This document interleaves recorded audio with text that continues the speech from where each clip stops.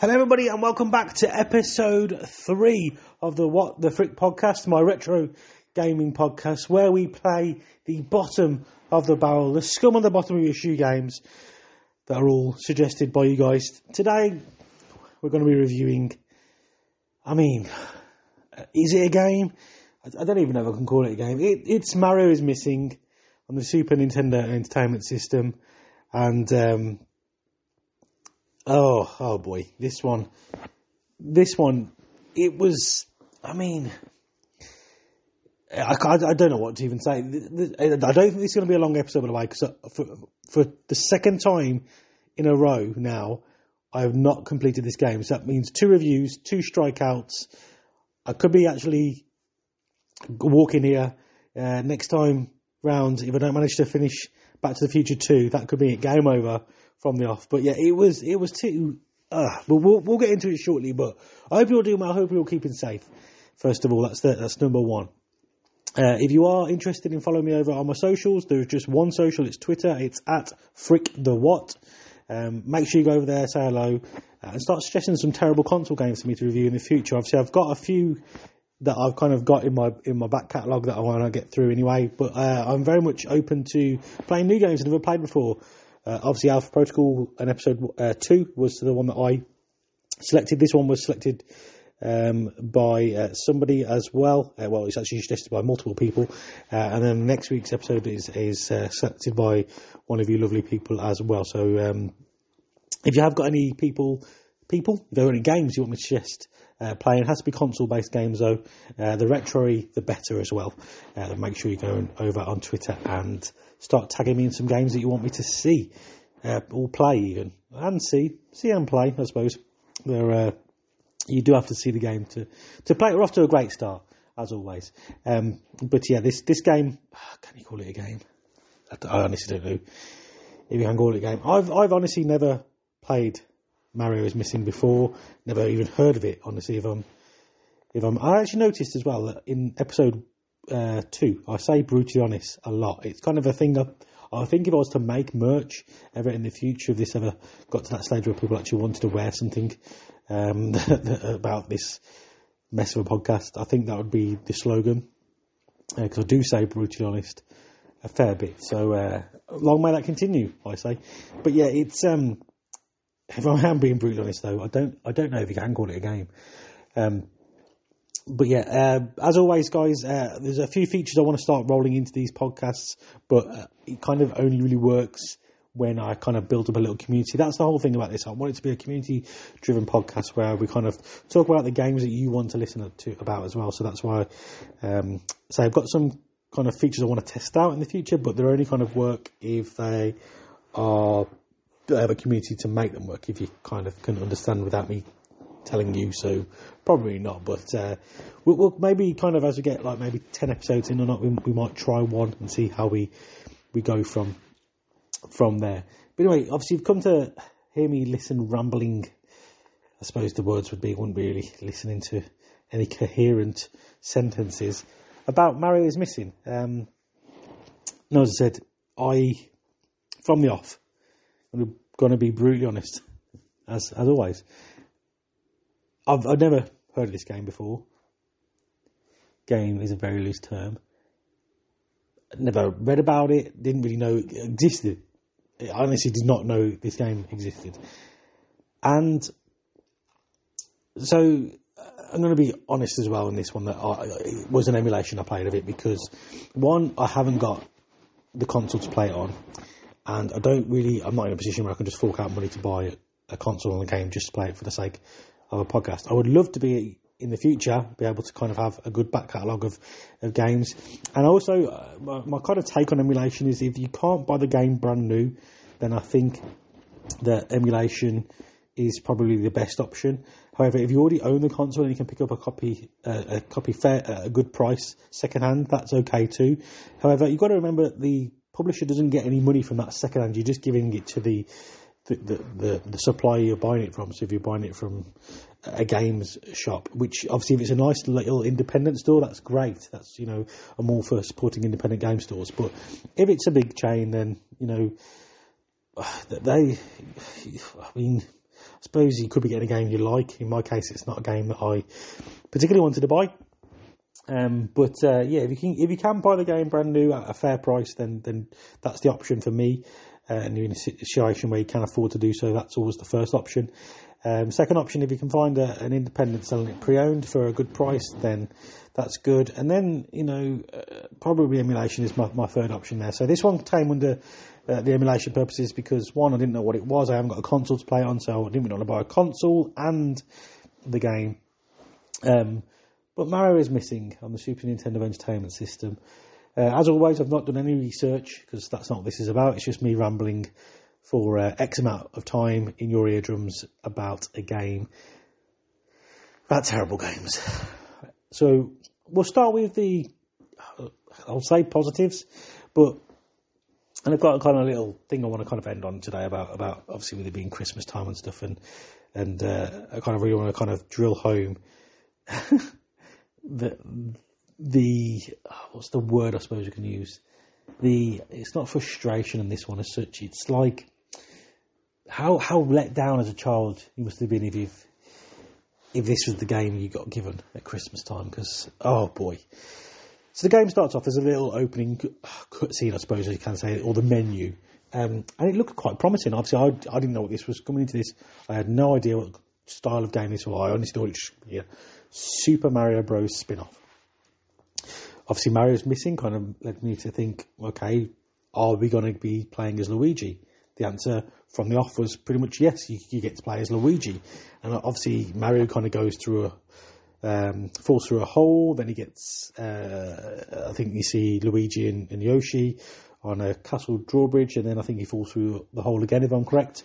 And then you take control of Luigi. And at this point, and I might be wrong with this one, but I was thinking in my head that this would have been the first iteration of a game where you play solely as Luigi. It's kind of like Luigi's game, and I was thinking, oh my god. And that's when it started, I suppose alarm bells started ringing in my head then, because I was thinking, hang on, if this is Luigi's first game, like he's the lead character in this game, how and why have I not heard of it? Because, I mean, I've played a big bunch of Mario games. I mean, I did grow up in a Sega household, but I was lucky enough to have gaming geeky friends, and we used to do a thing where we used to swap consoles between each other for like a week, sometimes 2 weeks, maybe a month sometimes as well. And it's actually how I'll probably do an episode on this at some point, but it's actually how I kind of fell in love with the Dreamcast. I'd never owned a Dream. Well, I did, but my first ever instance of a Dreamcast was a swap. I swapped it with a friend with a few games. I think it was for my PlayStation 1, I think, or maybe PS2. I can't remember. But yeah, that's how I fell in love with the Dreamcast console, and Shenmue as well, actually. I rented that game when I had my loan of the Dreamcast for a month. But we're getting off subject, but this isn't going to be a long podcast, guys, because as I said from the off, I didn't finish the game. But alarm bells were ringing, thinking, hang on, this is a Luigi game, and why have I not heard of this? And obviously the premise in my head should have been good. Mario's missing, I'm Luigi with Yoshi's help, and I'm basically rescuing Mario, like in the Super Mario Bros world. Like surely this is a winning formula. Obviously, little cutscene starts, you're there in the castle, you've got one of 5 doors, I think, to pick from, and I said I don't know, because I did door 1, and that was enough for me, because there's a lot of frustrating points in this game. Anyway, you go through the door, the little plumber shoots you out the one I went through, which was Italy, and then I was a bit confused, because I was like, okay, I'm in a city setting, but okay, so that's fine. Walking along, and you've got your little who were the bad guys in this one? I can't remember who the bad guys were. Anyway, you've got the enemies walking around. For the life of me, I honestly think I've wiped a lot of this from my memory already. And for the first good 20 minutes, maybe even half an hour, if I'm being honest here, I was jumping on every single, the few that I've seen. And then I got stumped, because I was like, because there's no explanation about what this game is or what you have to do or anything. And obviously I was just thinking, okay, it's Mario, it's going to be a side-scrolling platform. Right? Wrong. But there's no explanation of what to do or that it's not that. So I'm going from start on the right hand side of the screen, this kind of thing, and I can go left or right. I chose to go left, went all the way that way, killed all of the enemies, walked all the way back, past the post, killed everything that side, and I was like, okay, this is, what do I do now? There was a little kind of toll booth thing. It said close on it. I went to speak to the lady there. She gave me something about, I think it's a fountain or something, one of the fountain in Italy, and but I couldn't go any further. There's nothing else I could ask her, so I was like, she just told me some facts, and then I couldn't do anything else. And she said I had to go and find something else. It wasn't opening time or something like that. I honestly can't remember what she said. I was like, oh, okay, but I've been back and forth now, and I don't know what to do. So I hit the menu up, press start, had a look around, and I seen this grid, and I was like, oh, okay. So it showed where I was, and it showed where enemies were, and I was like, well, I don't understand. How do I get to different sections? I honestly couldn't understand it, and it was literally by fluke that this happened. So I was walking across one of the roads, and it was like a cross junction, I suppose you can say. Well, you can see the road going off into the distance, and I must have accidentally pressed up, and then it kind of sounded like a car horn was beeping at you, and I was like, oh, I started panicking, thinking a car was going to come for me. The car never comes, and I must have pressed up again as I was on the pavement, which then led to a little animation of Luigi kind of scuttling off, and you go up the street, and I was like, oh, okay, I get this. And then it happened where, you can go back that way and so on and so forth. I was like, that makes a little bit more sense. Now I can kind of get into the game a bit more. So I started going around, and then, I was jumping on every enemy that I saw, going around looking for, I didn't know what I was looking for, if I was being honest. And I got into the stage where I think I missed one of the bad guys, but then he just strolled past me. And I was like, and then I was thinking, there's no health or anything, what? So I don't have to kill you do have to kill the bad guys, but it doesn't matter. You can just walk freely around the level and they won't harm you. And you do actually have to kill them, because you need to kill them to unlock the area, basically, to be able to speak to all of the booth things that are in the city that you're in.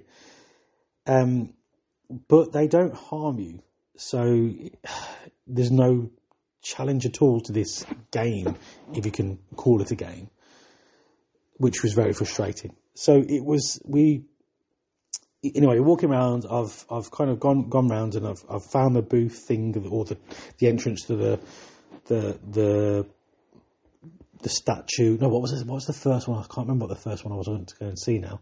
But anyway, I've found the right booth, and I've kind of gone in, and then they give you all these facts and stuff about their thing. And luckily, I've visited Italy not too long ago, and I didn't read the information. I just kind of clicked past it like an idiot, and then it asks you questions about that. And the only chance you get to go allowed to enter the actual thing to take a picture, basically Luigi takes a photo of it, and this is how you complete the game, is if you answer the questions correctly. Luckily, I just by chance knew the answers to the questions, and you basically just rinse and repeat that. You basically find the monument you want to go and visit, you read the kind of little synopsis about what it is, and then you answer 3 questions, and that's your game, basically.